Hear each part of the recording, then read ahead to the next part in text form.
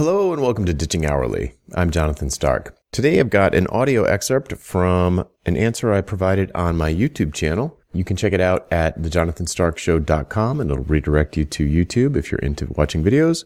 Otherwise, you can just listen to the audio here on the podcast. Enjoy. Hey, Jonathan here. I've got a question from Greg Lantian, and Greg asks, would there be a situation where someone inexperienced could become a consultant right away? Interesting. So let's first by defining the term consultant. So to me, a consultant is someone who answers questions. They give advice. People consult with them. So, somebody needs answers. They believe the consultant has the answers. They pay the consultant to get access to those answers. That's the way it works. The term consultant is sort of bastardized by like a Deloitte and the big consulting firms where they send in an army of developers to like code away by the hour. To me, that's not pure consulting. To me, pure consulting is advisory. You're giving advice. You're answering questions. Maybe you're being proactive and making suggestions about a given situation, but it's really about answering questions from an expert perspective. Now let's talk about the word expert. Expert to me is a relative term. You could be an expert, you could be a technical expert compared to one person, but not another person. So, if you deal with, if your clients are people who run shoe stores and you know how to set up WordPress websites, but you're sort of new to it and you're not the best WordPress developer in the world, or you're not the world's expert on WordPress, you still know way more about it probably than someone who runs a shoe store. So compared to them, you are an expert. So if you imagine that expertise is relative, it's possible to consult with people if you can find people who care about the information that you do know about and they don't have it themselves. Now, the inexperienced piece, the implication is that the person is brand new. So if we stick with the WordPress example, like the person is excited about WordPress and they say, I want to be a WordPress consultant, then you're going to have to find somebody who's, you could probably build up the skills in a week to know more about WordPress than somebody who runs a pizza place or a shoe store or is concerned with a completely different kind of business. So yeah, you probably could, but that would be, it feels a little hard to recommend that, but it is true.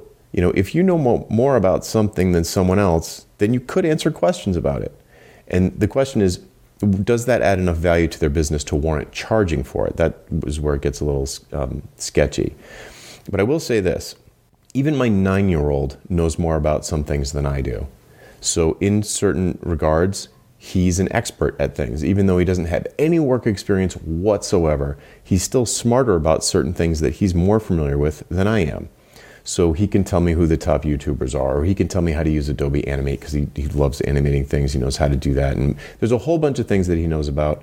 My 5-year-old could give me Minecraft recipes and Minecraft cheat codes. And, it's not a question of worldwide absolute expertise. You don't have to be the worldwide expert to be a consultant. You just need to know more about it than the people who you seek to serve. And the advice that you're giving them needs to be so valuable that they will pay you for it. So one more thought on this. It could be that, let's say you're 20 and you're in a full-time job and you want to go solo and you've heard that it's a bad idea to call yourself a freelancer, so you want to call yourself a consultant, and at your day job you do Photoshop, you do stuff in Photoshop. Well, maybe you've got expertise, or maybe you've got skills other than what you've been doing for work that are actually more valuable to people. Maybe you're amazing at, fundraising for your church group. Maybe you just have amazing street cred. You've done a great job of that in the past. You're going to have some life experience, even when you're as young as 20, which sounds young to me. But you're going to have life experience doing all sorts of things, even if it's just understanding the people in your age group and selling that expertise. Well, I shouldn't air quotes it. You could sell this expertise about your demographic and how they interact with social media or something to people who are just dying for that kind of information. So what I'm saying here is maybe this question asker is thinking that they're focusing on a very narrow skill set that they have, and they're thinking, well, I'm not very experienced at WordPress or something or Photoshop, but I really like it, and I'm working in-house right now, but I'd like to go out and be a consultant.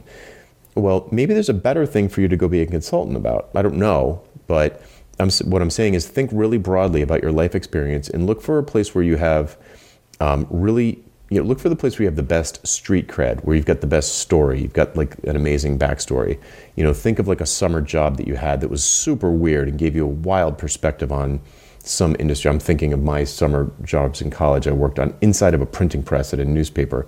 It was insane, and it gave me a really interesting perspective on a whole bunch of things. It doesn't matter. But what I'm saying is think really broadly about your life experience and what's unique about you, what is not just necessarily the kind of skill you'd put on a resume, but it could be something from a hobby, or maybe you're an Eagle Scout or a black belt, or there could be all sorts of things. You're like amazing at playing scales on guitar. There might be other things that you could go consult about where it's easier to find people who are less experienced than you and are therefore interested in your expertise and perhaps willing to pay for it. I feel like I probably confused the question asker more than I helped, but it's food for thought. So I'll leave it there. And if you have questions for me, just hashtag Ask Jonathan on YouTube, Twitter, or LinkedIn, and we will find it, and I will get to your question as soon as I can. Thanks. Would you like to learn how to get paid what you're worth? How about selling your expertise and not your labor? We work through all of this together in the pricing seminar. Pre-registration starts soon, and you can sign up to be among the first to know when early bird pricing is announced at thepricingseminar.com. That URL again is thepricingseminar.com. Hope to see you there. Hey, Jonathan again. Do you have questions about how to improve your business? Things like value pricing your work instead of billing for your time, or positioning yourself as the go-to person in your space, or maybe productizing your services so you never have to have another awkward sales call or spend hours writing another custom proposal. Book a one-on-one coaching call with me and get answers to these questions and others in the time it takes you to get ready for work in the morning. Best of all, you're covered by my 100% satisfaction guarantee. If at the end of the call you don't feel like it was worth it, just say the word and I'll refund your purchase in full. To book your one-on-one coaching call, go to jonathanstark.com/call, CALL. That URL again is jonathanstark.com/call. Hope to see you there.